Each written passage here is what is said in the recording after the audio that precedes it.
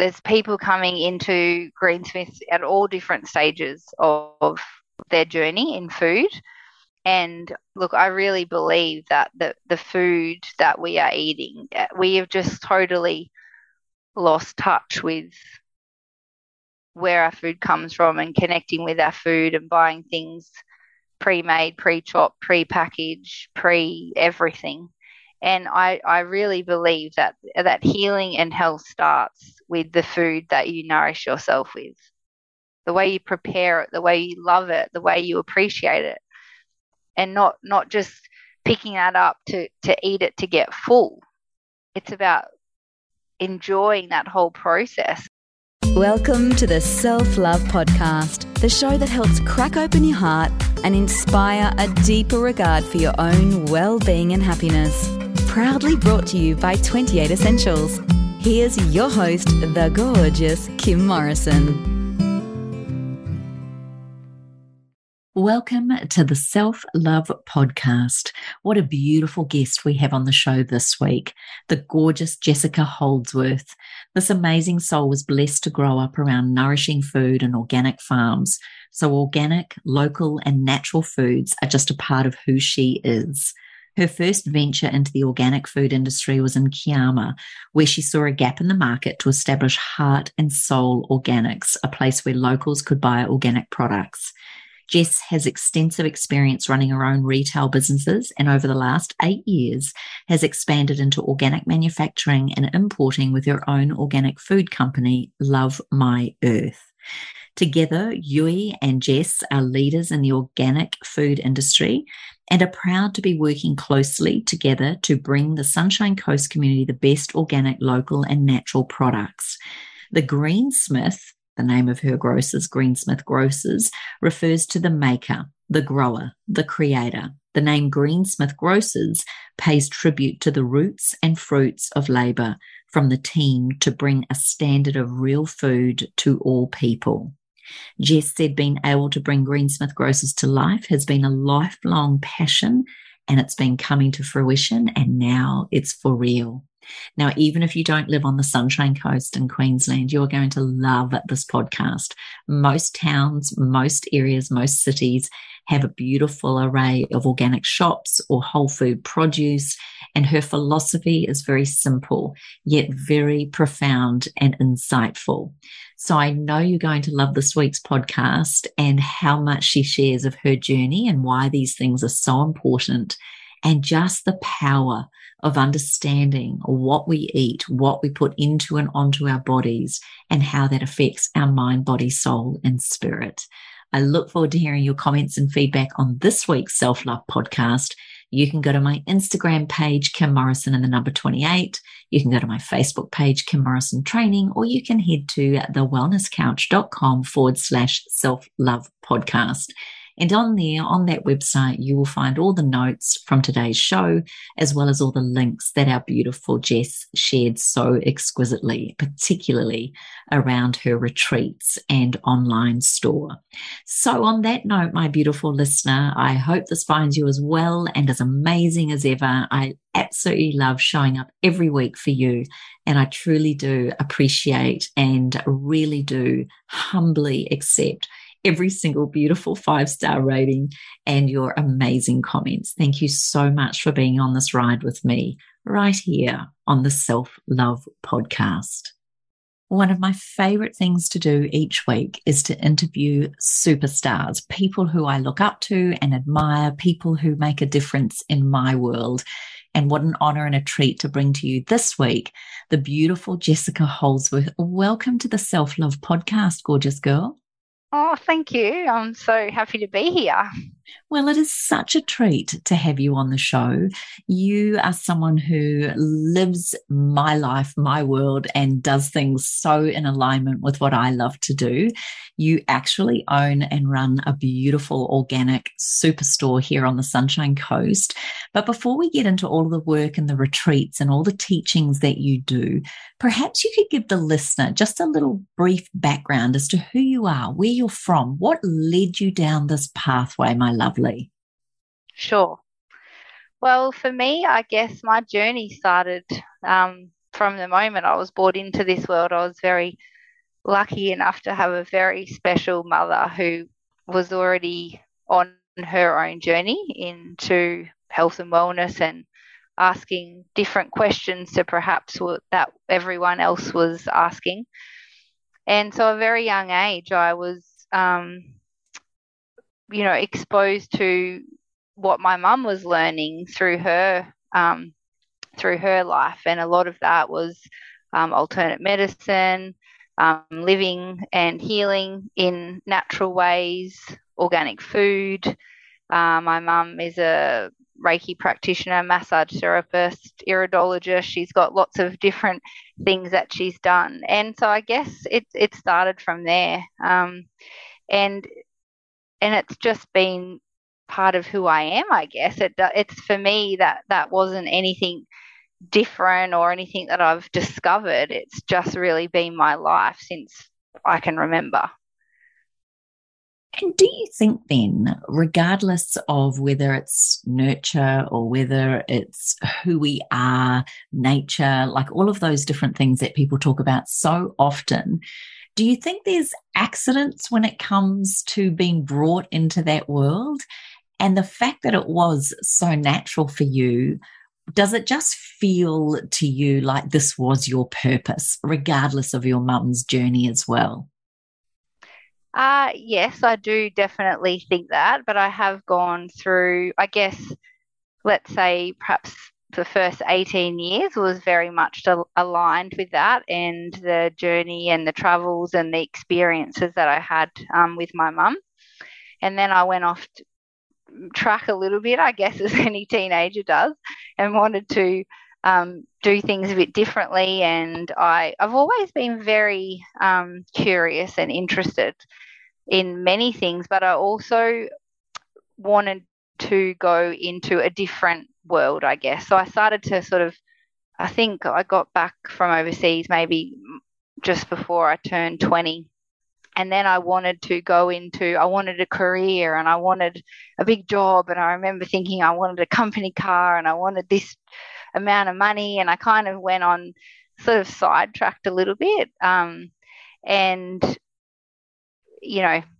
life goes on and that's a whole nother story. But I've always come back to this, and I think it was the foundations that were laid, and my mum has always been very free and open. So she was never like, this is how you've got to live your life or this is what you've got to do. She's always just let me go wild, I guess, and hope and pray that I came back. But yeah, always coming back to those roots, and many times I've come and gone and wanted to go back into different kinds of businesses that perhaps didn't serve me well, health wise and balance wise and self-love wise. But now there's just no other way, really.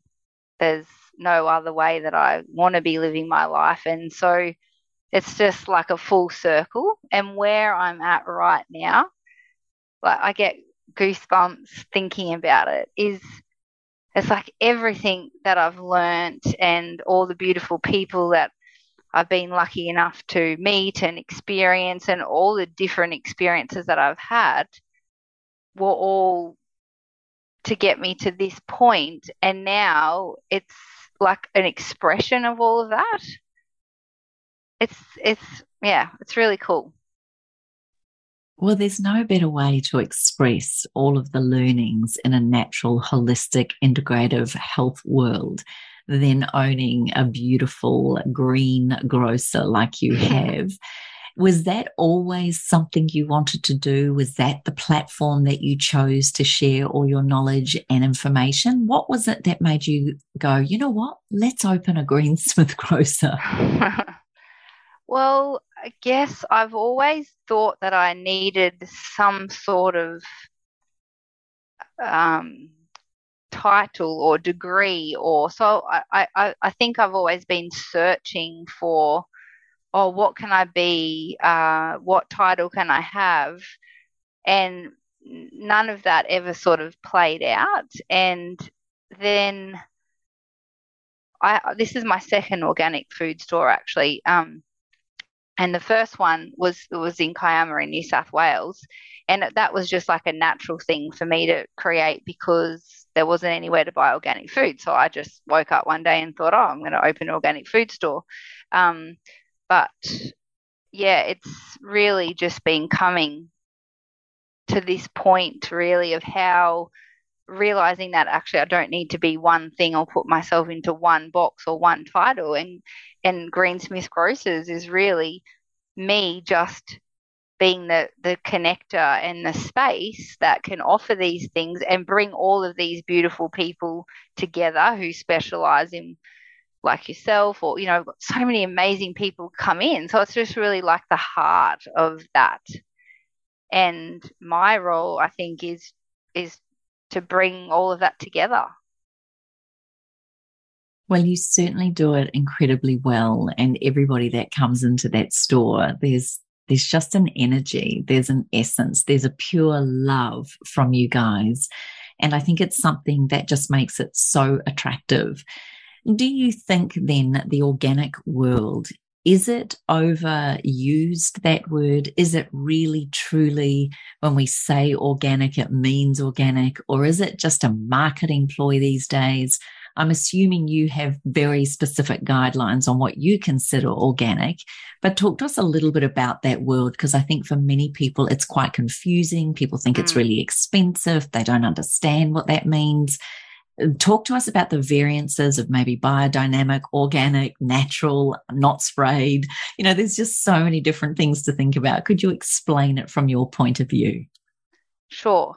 Yeah, well, it definitely is confusing. And now there's more people are entering that space and that market. So, back in the day, like when I grew up again, where we lived in the life we lived, there wasn't even a name for it, right? But we lived on an organic farm, and then that was their practices. It was a certified organic farm.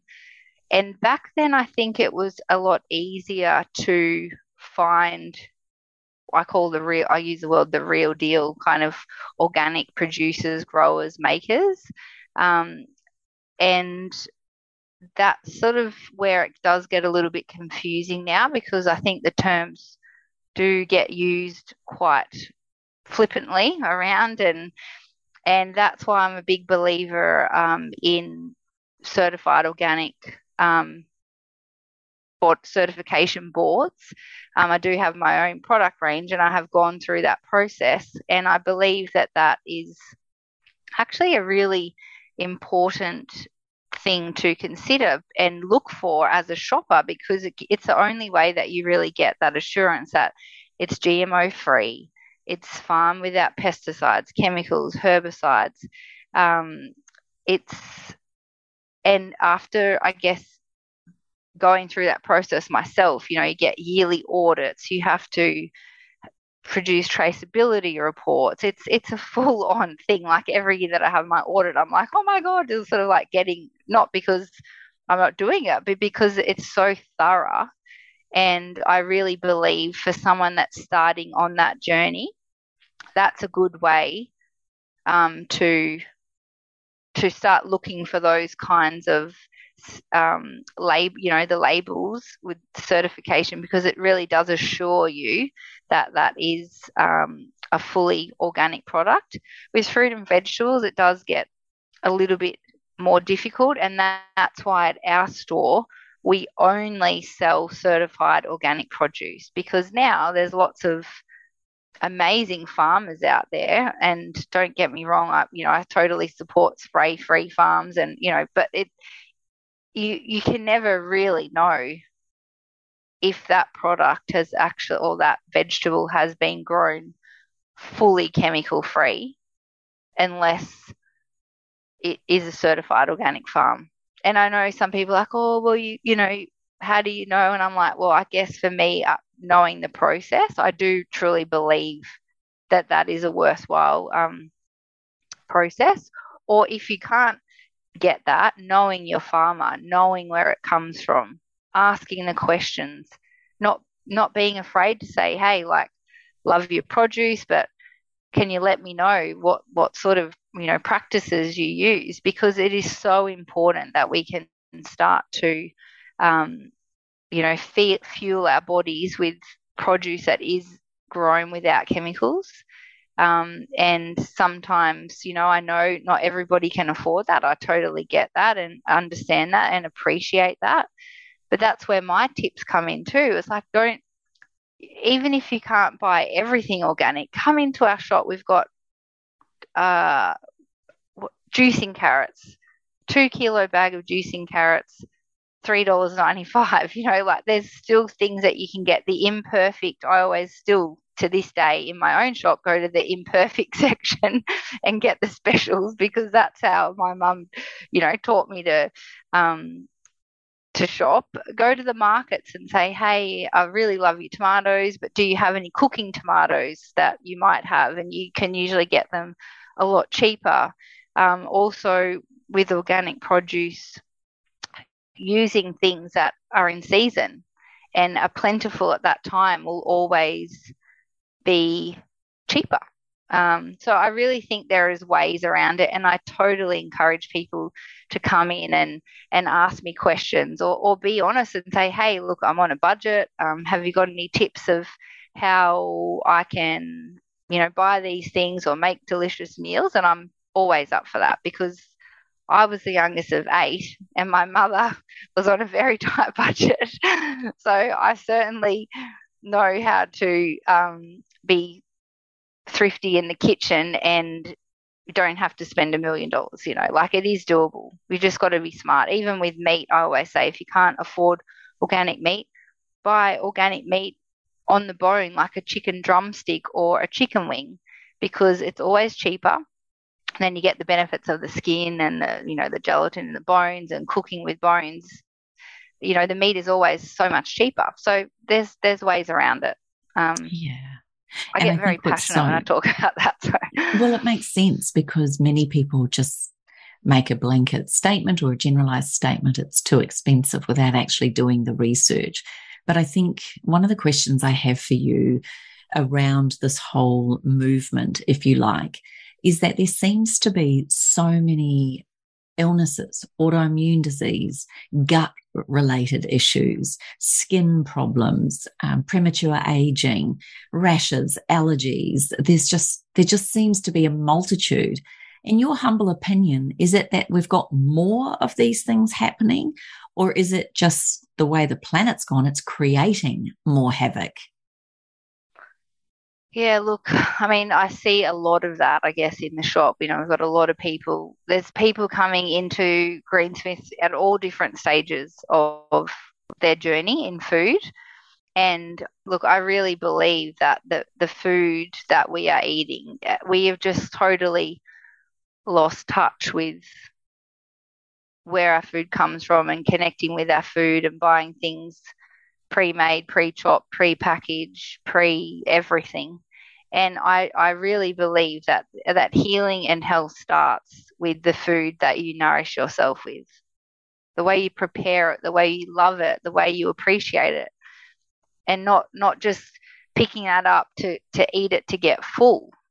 It's about enjoying that whole process. And I think that, a lot of these issues are coming from our connection that we've lost with our food, but also the way that our food is grown and the way that it's mass produced. And a lot of the time, by the time we get, not us personally, but a lot of time people get their food, it's no energy. It's lifeless.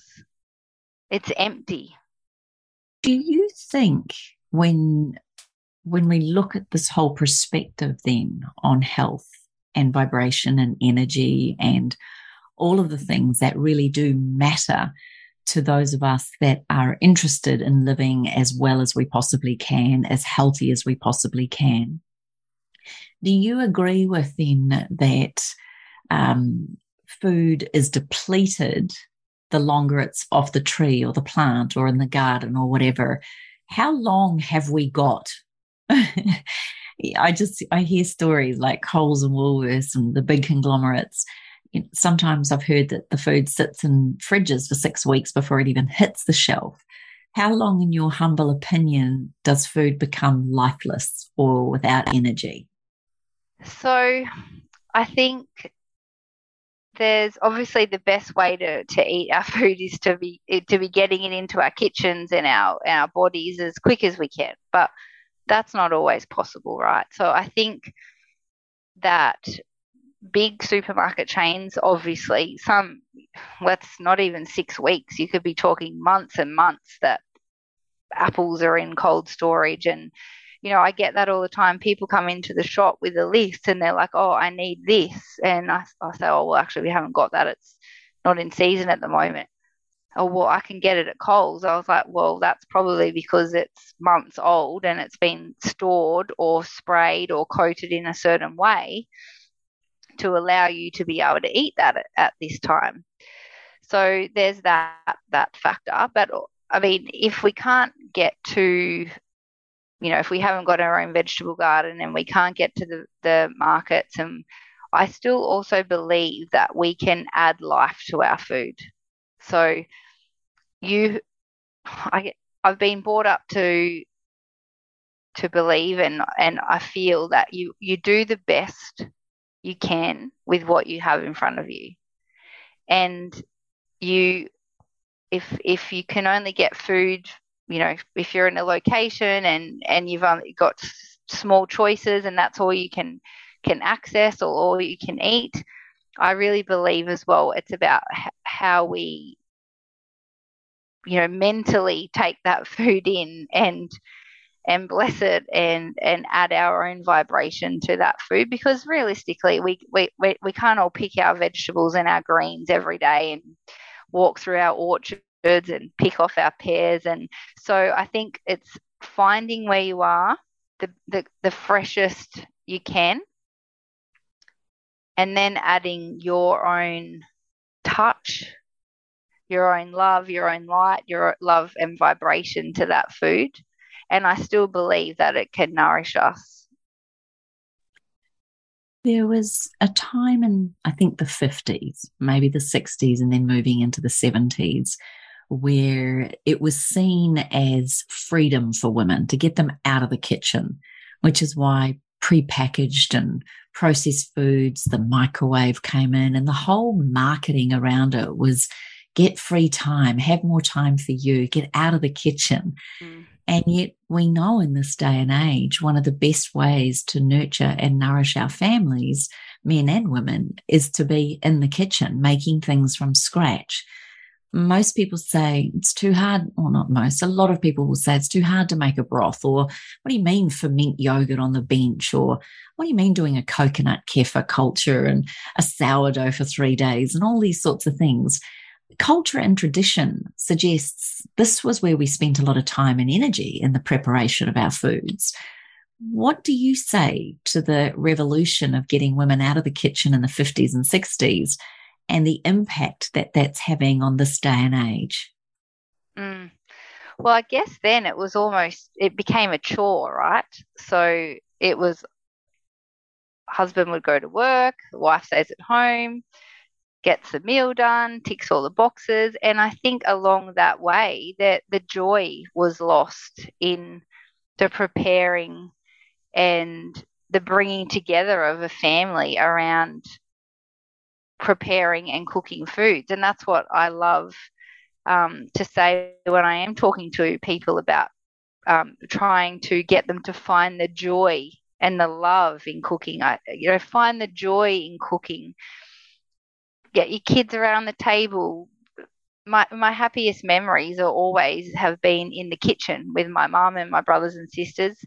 And then in India, going there, sitting on the floors of my friends' kitchens and laughing and chatting and, cutting up beans and coconut. It's like it's time together. And I think, yes, cooking and being in the kitchen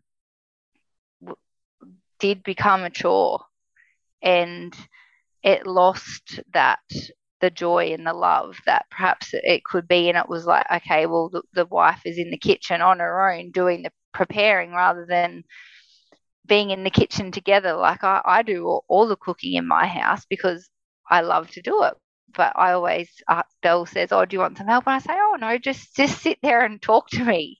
Pour me a glass of wine, and we chat and we put the music on and we find the joy. So it's sort of coming back full circle to that, and get the kids involved, get the husband or the wife or whoever's involved, and they might not need to be chopping anything, but we can certainly be sitting there and chatting while you're doing it and sharing and having that interaction. Yeah, it's pretty special, isn't it? And do you remember, I recall at school we planted a bean seed, and then we'd come in and we'd see the sprout, and then we'd see it grow. Oh, yeah, I remember that. It's just, I loved it. I absolutely remember the joy in seeing the bean plant change every day. You mentioned before the disconnection. Many children these days, maybe even adults, don't even realize what part of the beast that meat comes from, or how organic grass-fed beef is compared to farmed and terrible conditions beef. How people even understand how something is grown. I've heard kids say they don't even realize a pineapple, sat on the ground coming out of the plant. Like they thought it was on a tree. And I just thought we really have lost connection to where food comes from. What is the way back? Well, I think a great thing that we're seeing now is that the community gardens are coming back full force, and also schools are starting to bring that in as part of their curriculum. Obviously, there's lots of green schools and alternative schools that are perhaps incorporate that more, but even state schools, mainstream schools are starting to make that a part of the curriculum, where kids are getting out there and they're understanding, potatoes don't grow on trees. Wow, or potato chips don't grow on trees. You actually have to get a potato and peel it. And that's the cool thing about getting the family involved, is like, okay, there's something as so simple as let's make potato chips. And I think that that's where it starts, because if the parents aren't into that or haven't had that experience of their own, the kids are then coming home from school and saying, hey, mum and dad, did you know that potato chips don't grow on trees? And it's starting to, or, you bring the little plant home and watch it grow. And there's lots of rewilding programs that are coming out now for kids on school holidays, where you can just go in and kids can get in the dirt and get out in the bush and connect with plants and nature and learning about edible foods. And I think that's just a really exciting thing to seeing more of that happening. It would be so good if we each, even growing herbs on your bench if you live in an apartment, and putting them into pots on your balcony, or having a little veggie patch, the good old veggie patch that we all had growing up. There is something really beautiful about going out and picking fresh herbs. If nothing else, fresh herbs to put on every meal. The flavour is different. The ritual of going out and cutting your own herbs. There's something quite, I don't know, you feel really good for doing it. So you're not saying we all have to have a full-on community garden in our own backyard, but are there small measures, in your humble opinion, that, like the simple herbs, that would make a difference to get people started back on this journey?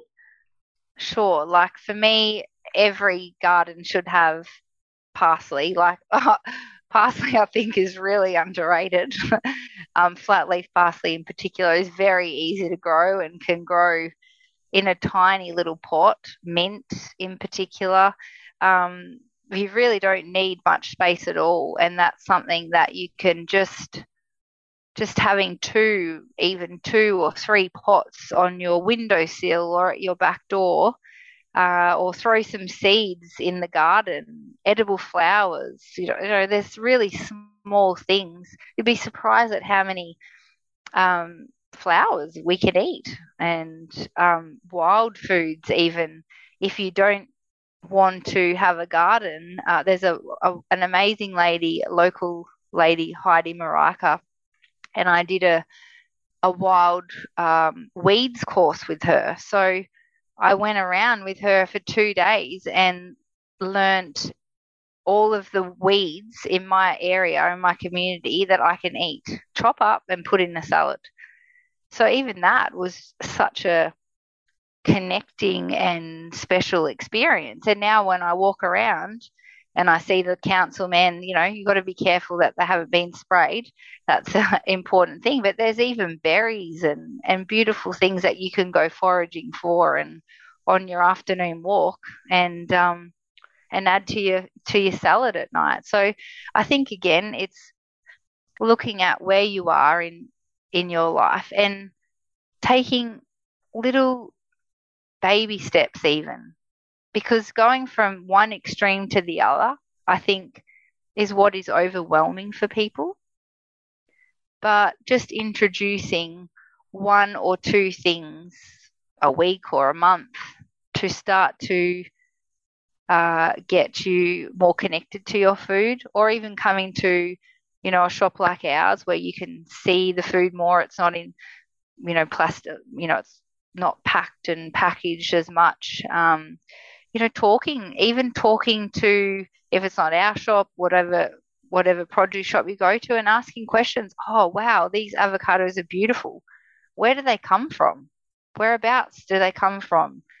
Or do you know the name of the person who grows this? Or it's just little things to start to bridge that gap without having to go from never eaten this way at all, don't know anything about gardening, to throwing yourself into like this.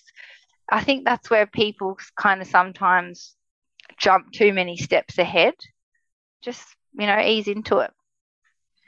It's funny you should say that, because if you go into Bunnings and you say you want to grow some veggies and things, they'll give you the soil, they'll tell you which fertilizers and things like that. But once you start down this pathway of organic and spray-free and chemical-free, you realize what a niche market it is. And it's not quite so simple as just popping into a store and taking what they say. Consumers have to be way more aware these days, way more educated if their function or their purpose is to get the best they possibly can. One of the things that we know in all the research now is getting your hands into soil, actually feeling the soil on your hands, grounding with your feet. The microbes that are in soil, healthy soil, is actually what we were designed to have to help us have a microbiome in our gut or in our skin or in our bodies, totally in relationship to the soil. And yet this day and age, our soils are so depleted. What's your thoughts around that? And is the soil really that important, or the fertilizers really that important? How do we get started if this is new to us? Well, yeah, the soil is, definitely important. And a lot of the time, if you do try to start a garden, and I'm no green thumb, I must say, like, I do like preparing the food, but my gardening skills are definitely, not as good as my cooking skills. But, finding, again, healthy or natural fertilizers, finding now, I think you can even get people that will come to your home and get you started with your own garden beds, getting you set up with the right soil. But the soil is so important. I've seen that, and nutrient-rich soil is definitely, there's different prices as well. Like if you go to even trying to a lot of the local farmers at the markets around here can actually buy their soil or buy bags of soil that have been fertilized and composted. Getting started with a composting course as well, because that really does help your using the compost once it turns into your soil is, what better way to actually be growing your vegetables in that that's the perfect situation. So reaching out and finding, there's so many people, amazing people moving to this community, and courses and information and different things that can get you started and teach you those skills just to, get your hands dirty and get into it and see how you enjoy it. It's so powerful. And like I said, that buzz of being a little girl and watching your bean grow is just one of those amazing moments. Yeah, the sprout. Oh my gosh. So, okay. What about then? We've mentioned sprays a few times. You see council workers out there spraying burns and edges of roads and parks and schools. What is your knowledge around these sprays? And to your knowledge, what is the detriment of all these sprays that are being used? Well, just, again, I've been very lucky because I grew up in places and locations. I've had a very, very chemical free life from the get-go, which in turn has also made me highly sensitive to that. I can taste, smell, feel things that have perhaps been contaminated. But please, I urge people, if they don't understand the effects that these chemicals are having on our bodies, to get educated. There's so many resources out there, and it's not just the sprays on our food, it's the particles, the chemicals that are in our skincare, body care, cleaning products, and how I've seen firsthand how these can affect people's lives and the illnesses that are coming about now. It's just mind blowing,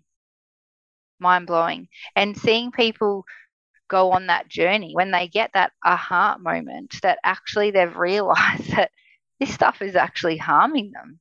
And it's the build up in our bodies over time. Sure, you might not notice it right now, today, but it's building up and staying. It's it can't get out, right? So it's just building up somewhere in us. And I never really, as well, when people come into the store, I don't like going on about something. I really urge people to go and find or send them, resources. There's so many amazing documentaries. It really just takes one great source of information to make people stop and think, oh wow, gee, maybe I won't eat that lettuce or that broccoli, or use that skincare or that aerosol or that room spray that I've been spraying in my bathroom for the last 15 years, because it's all of these things that are now accumulating in our lives and that are really making us sick. I remember reading an article many years ago, like decades ago, that women alone expose themselves to over 200 chemicals alone just first thing in the morning through their personal care products, their shampoos, their body washes, plug-in aroma things like perfume. And that's being polite, apparently, because we know some perfumes can have hundreds of chemicals in them. So when it comes to our personal care products and what we put into and onto our body, my belief is you may not always be able to control the environment that you're in, as in what council does or doesn't do, or what your neighbours might do or don't do, but you can control what you put into and onto your body. And if we really value our health and really do respect our bodies and the incredible machines that they are, you would find the time. The other thing I'd say is you can't unhear or unsee this information. Once you get it or hear it, it's very hard to unsee or unhear it, isn't it? Totally. And that, I guess, is what drove that home for me when I lost my father, because I knew that and I'd been brought up this way, and watching him, he'd lost his way a little bit, and anyway, he became very unwell, but I just promised myself after watching him fade away and pass away that I just wanted to spread the word about.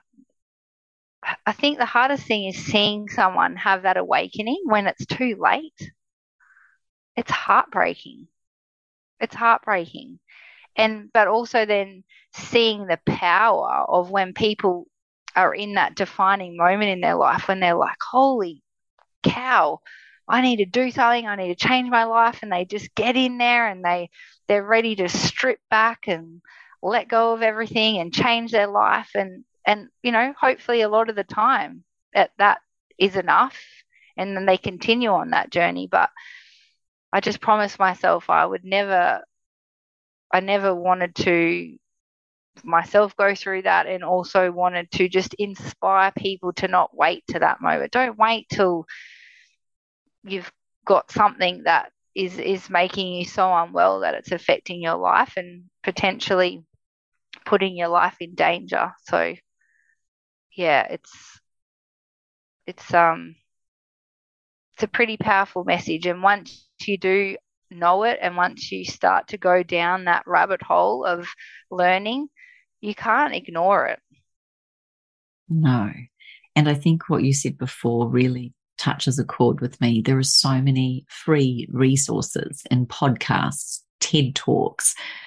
You can Google information around growing your own gardens or understanding what these chemicals are doing. There is a way to find the information without having to invest a whole lot of money to get to get the information. So education for you is very big, and being curious and having an open mind to learn this stuff. What then inspired you to create your own product range? And can you tell us what that is? Yeah, sure. So I was inspired mostly in my life by we lived on a farm. My mum, we had many adventures in my life, and I actually spent a lot of time growing up on one of the I think it was like the 4th certified organic farm in Australia, in the middle of nowhere, and it was a health retreat and a 400-acre property that had terrace gardens coming down the hill. It had everything that you could imagine there, edible plants, beautiful vegetable gardens. We're 100 kilometres away from the shop, so it wasn't like you could just duck down to Coles or Woolies or your local shop to get what you needed. So that was really where my love of food and creating beautiful meals started. And I didn't learn to cook from a recipe book, it was there. You'd walk into the garden and, there's 10 kilos of sweet potatoes or zucchinis that have been picked, and what are we going to do with them? So I learned to cook from sight, I guess, and by what was there and demand. And because it was a vegetarian farm, we also used a lot of spices and a lot of fresh herbs. And that's really where my love of cooking and creating started, and my freedom and expression to create meals. So I always had this love of cooking and love of bringing food to life with spices and herbs. And then it wasn't till actually it was just after my father passed away, and a couple of weeks after he'd passed away, I just had this urge to go to India. I was like, oh my God, I need to go to India, and I need to go now. So I booked a ticket, and I literally left the next week. And I spent a month in one village. And after I'd booked my ticket, I bumped into a friend and told her I was going to India. And I said, I have no idea where I'm going or what I'm doing. And she said, oh, well, you've got to go to Ganesh Puri. My husband's family's from there and they'll welcome you. I said, okay. So I flew into Mumbai, and these people picked me up who had, I'd never met or had a friend that connected us, and they were there waiting at 1 o'clock in the morning, 2 hours drive from their little village at the airport for me. And they took me back to their very humble abode, and I spent a month there just sitting on the floor with Amma, cooking, drinking chai, and healing. I'd obviously had a rough time with my father, and watching them cook, and then that's when my love of like spices just exploded, because I thought I was great at cooking with spices until I got to India, and I'd always had this vision that I would go there, and that I needed to go there, and so it just kind of ignited that passion even more. And then I went back several times after that, and I had no real plan, but one day I met these people, and then I met these farmers, and then all of a sudden this business just started coming to life for me. And so then I started Love My Earth, which is a certified organic spice company. So we support farmers and organic growers in India, and make beautiful spice blends and teas. At first, I did start with lots of different single spices, but I realized that my love for cooking was a little bit more extreme than everybody else's. So I downsized the product range from 40 products to a small range where those spices had been blended, and again made it a lot easier for people to get creative and enjoy cooking with spices, because spices can bring a meal to life. If you've got vegetables, spices, some good oil or ghee, you can create anything. It's exciting, and it also adds beautiful color and healing benefits. So yeah, that is just a passion of mine, and that turned into a little business that I've had on the side for maybe 12 years now. It's And incredible. And gosh, you can hear your passion. Yeah, of course. But it also makes it easy for those of us that want to eat well, but we don't know how much of each spice we should put in without following recipes. And to just put a tablespoon of this or a couple of teaspoons of that makes it a hell of a lot easier for those of us that are passionate to cook but don't really want to own 50 trillion herbs and spices in our pantry. That's right. And I just think it's so powerful. While you were in India then, because there is that line, let food be thy medicine, Hippocrates. And, we can heal from food, but we can also get very sick from what people would call food. Was there any indication while you're in India around the Ayurvedic way of eating and understanding the bitter, sour, sweet tastes that our tongues, that we feel? And was there a real identification around the types of foods and when and why we should eat them? Yeah, I actually went on to study in that. I actually studied with a local gentleman, Jay Amudla, the Yamundi medicine man. So I did sort of venture into that and did some studies with him and understanding that side of things. And I think in India, that's their medicine, right? They truly believe and put their faith into the herbs and the healing of spices and ghee. And Belle, my wife, and I, we even went on to do several panchakamas where we did 2 lots of 30-day detoxification, purification. So yeah, I really enjoyed learning about that and understanding that, but I always seem to come back to my truth, which is where I guess I've just got like this basket of things that I've been collecting on the way, and different parts of different theories and medicines, and understanding naturopathy, homeopath, Indian medicine, healing with food. And I've just sort of created, I guess, what feels good for me rather than sticking to or going down one line of thought. And I think that's really important too, because there's so much information now that is in front of us. And, people come into the shop and they're like, oh, I just read this and I need this. I'm like, okay, well, why do you need that? Oh, because I just read this Instagram post and it says that that's going to help me.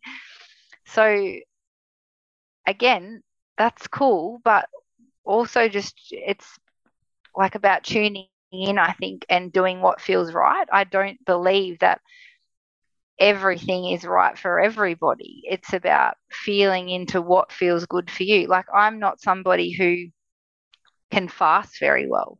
Like I'm not. I know when I wake up, I need a certain kind of food and a certain kind of breakfast at certain times of the year. And I think it's also really important to honor that. If you feel good when you eat meat, well, eat meat. If you feel a certain way when you don't eat it and that feels better, well, that's cool too. And it's kind of like taken me on this journey of like taking away all the rules and the boxes that we try to put ourselves in and just working out like what feels good for us as an individual. So yeah, I did get a lot from India and learning about that. But I certainly have just taken things that have felt right for me from that. One of the other things you mentioned was this 30-day cleanse or detoxification. You know, I remember saying many years ago to someone in my audience, look, your body knows what it needs. And so tune in and listen to that. And she shouts out, well, I know my body needs McDonald's chips and a burger. And I was really, even though it was funny in the moment, I remember thinking afterwards, I bet she wasn't really joking either. She really does believe her body, that's what her body needs and that's what she craves. And so I think part of the process of a detoxification, resting your digestive system and doing it well, and obviously under the guise and care of someone who knows what they're doing, if you don't, then what that seems to do is to create a reset button or a chance for you to actually really notice what does or doesn't affect you. One thing that's shocked me over the years, Jess, is the amount of people who actually don't know what it feels like to be well. Is that a surprise to you as well? Like they really have never experienced good health, the way they were brought up, the foods they were eating, tuck shops, bought lunches. I'm not trying to blame the parents in any shape or form because life's so busy, but it is incredible how many people have not experienced true health. Is that the same for you in the shop? Do you notice that? Yeah, definitely. Definitely. It blows my mind sometimes, like some of the conversations I have, and I'm like, wow, like, yeah, it's real. It's a real thing, and I think that's the other thing is that they haven't also experienced the quietness in their life. So it's not just about the food and what they're eating; it's about the busyness of the life that they're leading that doesn't. So that lady probably does think that McDonald's and whatever she was eating was right for her because I'm guessing her life and mind was so busy that they haven't experienced the quietness to actually know what their body is telling them or what that feels like to hear it. And that's the great thing about having like a reset, because not only are you going down that path with the food, it's also about the reset of the mind and having time off the devices, the emails, the to-dos, and being 100% cared for to just let go. So you can start to feel and hear what your body's trying to tell you. It seems for some, when the minute you tell them they can't have certain foods, that they crave them more, or that it's a punishment to go off these foods. Sugar is one of the biggest addictions on the planet today, and apparently Australia is as close, if not more morbidly obese than even America. What do you think the answer is? How do we help this nation of ours get back to better health? Well, I guess that the problem is there too that kids and adults, their taste buds don't know what food tastes like without the sugar and also the sodium and the salt. So it's trying to educate, it's education again. And really it starts from the younger days and the younger years of allowing these children to. I remember this lady used to come in to Heart and Soul Organics, and she used to buy a box of cucumbers every week. And she had all these kids, and you'd see her get in the car, and then she'd reach into the box and like throw them each a cucumber over the back seat. And I thought it was hilarious, but they thought it was like candy, and they were like, "Oh, yum, got my cucumber for the day," right? But it's yeah, it's a real thing, and products are laden with so much sugar. And that's the other thing now, is that healthy products or vegan products or vegetarian products, they might not have meat or dairy in them, but then they fill them with sugars. And so I think the answer to that too is about understanding, which I know you talk about with skincare, is understanding labels and the importance of actually, if you're not eating whole foods, if you're not eating fruit and vegetables, and you are buying, packet food, that we really need to start asking questions and reading labels. And now you can see that the demand for that is becoming more, which is fantastic because there's more options. So it's the accessibility as well that's important, because do you remember how hard maybe 10 years ago it was if you wanted to go to a cafe and not eat something not disgusting, basically? You'd have to travel around, or I'd get my phone out and plan where I was going to go for lunch that day, or take my little lunchbox with me. And now that the access to that, because the demand is increasing, people are wanting more. I think you start to see a flow-on effect of that. And the more people that are asking for it's becoming more mainstream and normal, which is great.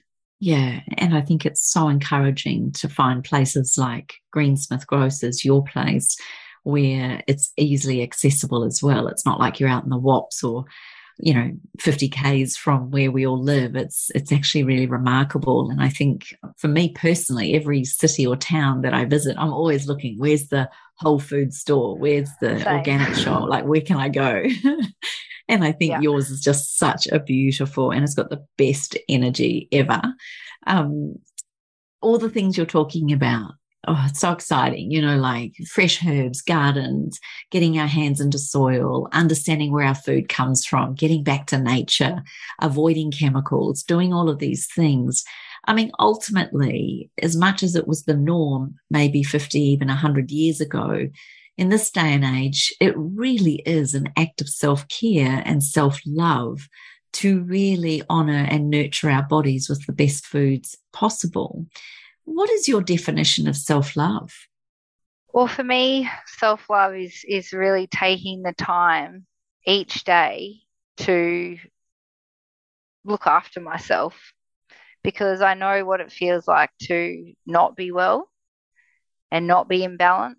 And I know that is not how I want to live my life. And I've always been someone that has needed to, touch the stove to know it's hot.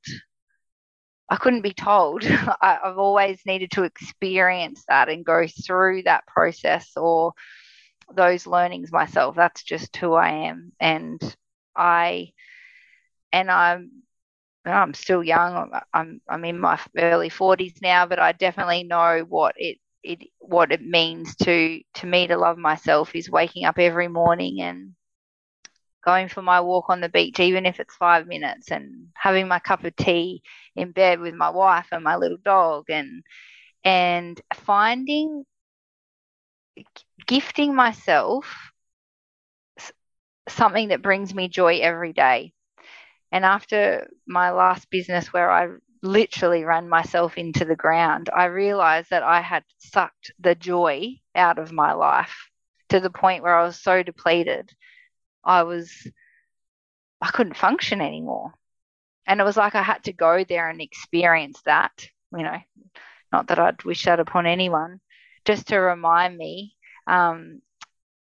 what I needed to do. And my way out of that was I just took time and I made a promise to give myself joy every day. It really is powerful, but so simple, isn't it?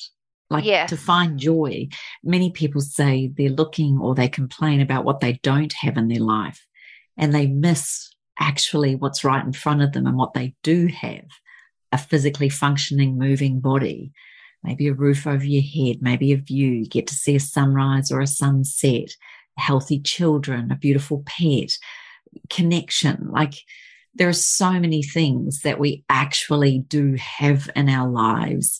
But if we get into comparisonitis or looking at what we don't have, we miss those little joys. How do you keep accountable then to those joys? And could you give us some of your self-care tips? Well, I guess it comes a little, more naturally now without, thinking about it too much. But I mean, in the beginning, I'd really made I made a list actually of what the things that brought me joy, that I couldn't blame anybody else if it didn't happen. So it was like, okay, what can I be responsible for and accountable for? And it could be the tiniest thing, just like moving my body to a song in the morning, or, making a cup of tea and sitting in the sun. So I wrote all of those things down that I had to be fully responsible for myself. And then I made a promise to myself that no matter what happened, I would pick 2 things off that list every day for 30 days just to see how I felt.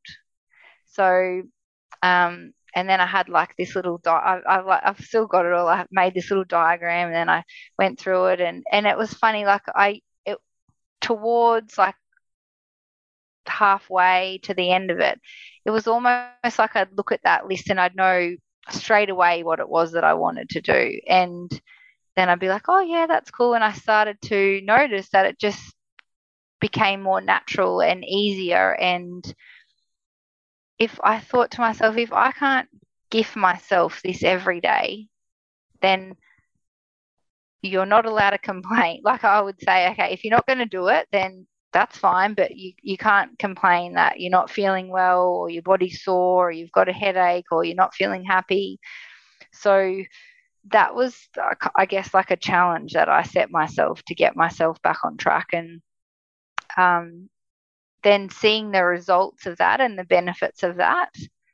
Sure, I had times where I kind of go in and out of that, but that would be my tip, I guess, if someone just give that time to yourself every day. And it's just the tiny little things that can make all the difference. Or having a bath for me is like the biggest joy and gift, and that is really my time. I'm noticing at the moment I don't have a bath, so I'm having to make sure that I do other things, because I really notice it affects the way that I feel. One of the things I do whenever I'm staying somewhere that doesn't have a bath is I get a flannel or a face washer, and I put it across the bottom of the shower while I'm in it, get the steam all happening, and I put 4 to 6 drops of my blend or essential oils or a single oil or something. And it's just the one little tiny thing that makes it feel a little bit more indulgent and beautiful. And I really do love a bath. My husband has a bath every day. He loves his baths. I shouldn't say every day, but most days he'll have a bath. It's just, as an athlete, he puts his magnesium in there. He has his oils. It's his 10, 15, 20 minutes of relaxing and letting his body just decompress and just allowing it to be.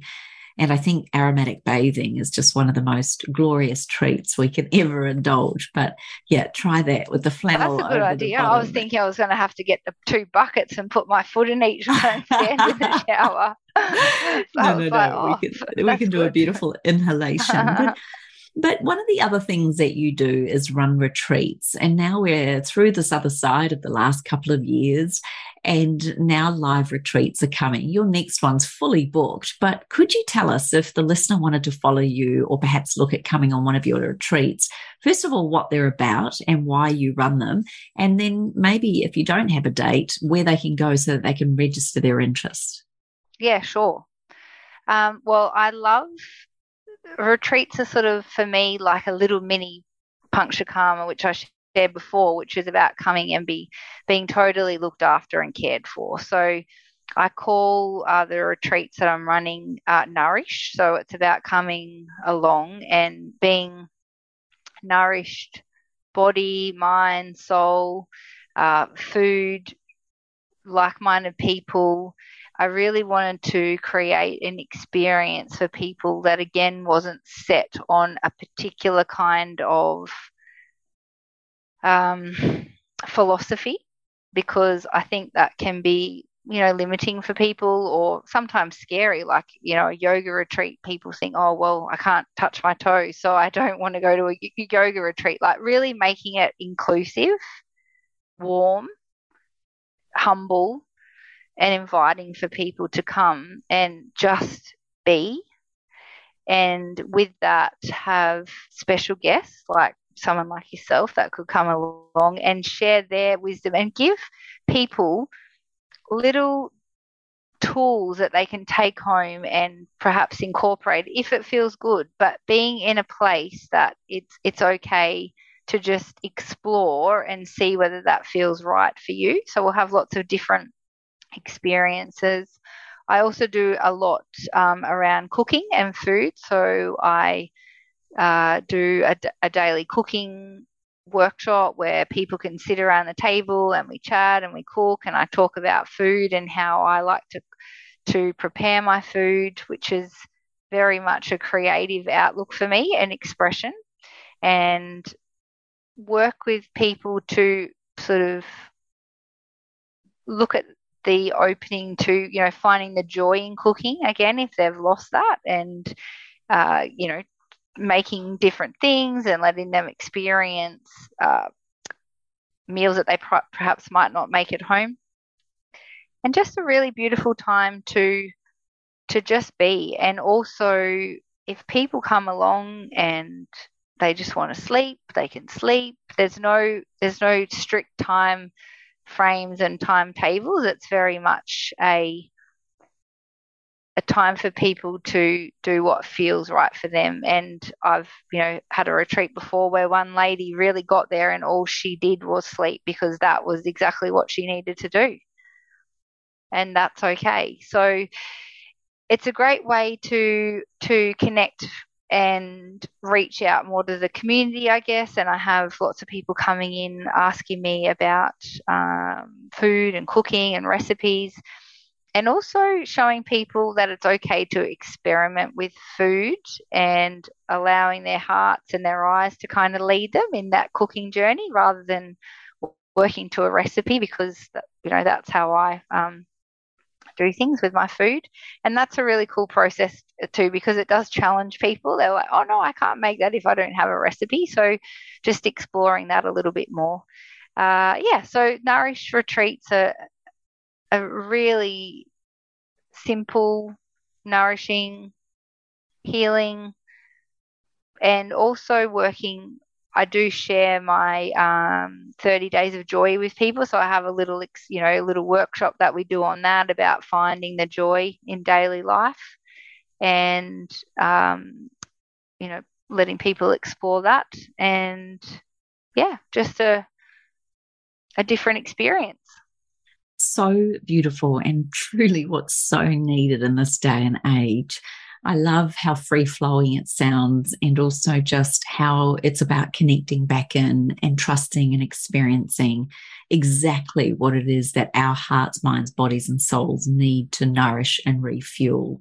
And I just want to acknowledge and thank you for the work that you do, and your creation and your passion, and how you've turned your passion into a business, and how you connect with people, you and Belle, on a daily basis, and just how you run your beautiful, amazing organic shop.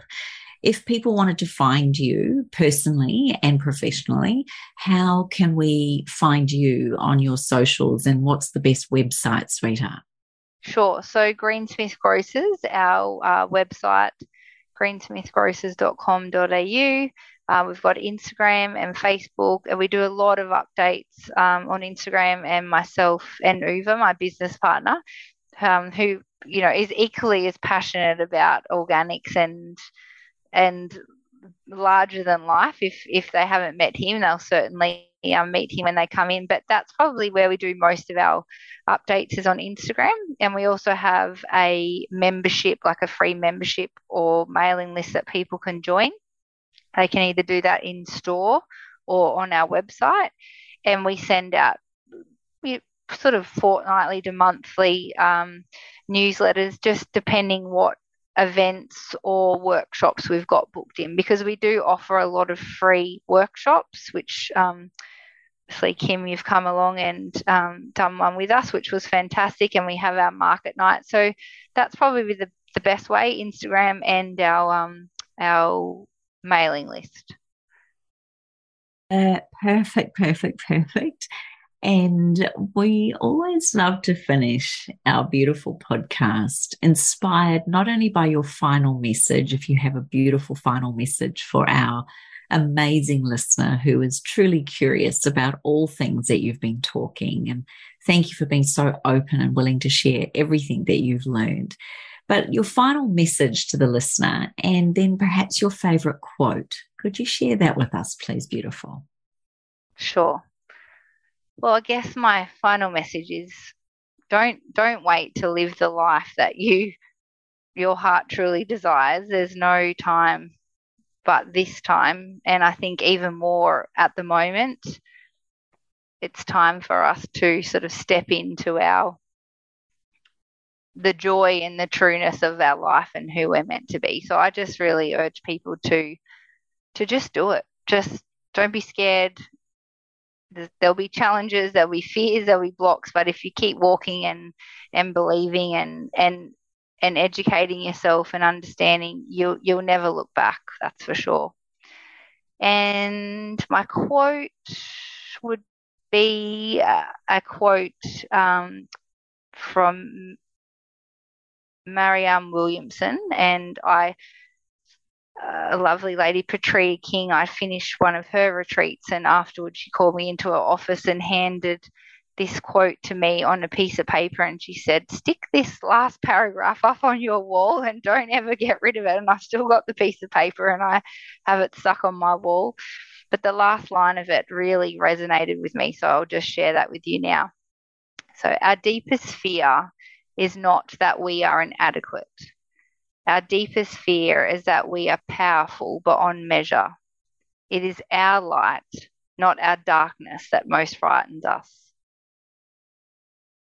And if you just sit with that, for me, that just summed me up in an instant, in a sentence. And that was really a defining moment for me, where I decided to, really take that on board and really start to live the life that I knew I was here to live. And well, you do it so beautifully, and I was just so delighted to stalk your store and to meet you and find you and Belle and beautiful Yuvi, and just your passion, the three of you and the beautiful girls and guys that work there. It's just, I wish every town had a Greensmith grocer.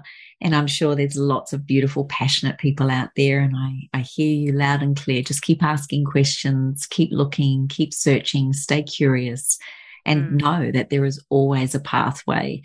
And I think if you aren't on the Sunshine Coast, then to follow you guys on socials and to be a part of your newsletter and mailing list is actually being a part of a tribe of like-minded souls anyway, because your newsletters are always interesting and there's always some great stuff, and you're always bringing in new products and local experts and things like that. So from my heart to yours, I just want to thank you guys, and you especially, for everything you do, for your faith in little businesses like mine, for your faith in honouring and championing the person who has the same passions and desires as yourself. And I just want to thank you. I know it isn't easy, and I know that nothing that you guys have set up there looks really great, and it looks like, just quickly whip up a store, but there's an energy and there's a philosophy and there's a mission and there's your values. Every single product in that store speaks the values of you beautiful souls. So thank you for being so integral and authentic, and thank you for showing up, even though I know there's long, exhausting days and nights for you guys. From my heart to yours, and on behalf of the beautiful Self-Love Podcast listener, thank you, Jess, for being you, and thank you for always teaching all of us how to live our best life. Oh, thank you. It's such a treat. I look forward to sharing all your stuff. If people want to know the links that we talked about, if you're driving or if you're out walking, I will have all of the links in the show notes. So make sure you follow the beautiful Jessica Holdsworth. And I hope you've enjoyed this week's chat as much as I have. Take care. Be kind. Thanks for listening to the Self-Love Podcast. Be sure to write a review and share the love with your friends and family. And head over and visit Kim and her team at 28.com. That's the word 20 and the number 8.com. Take good care.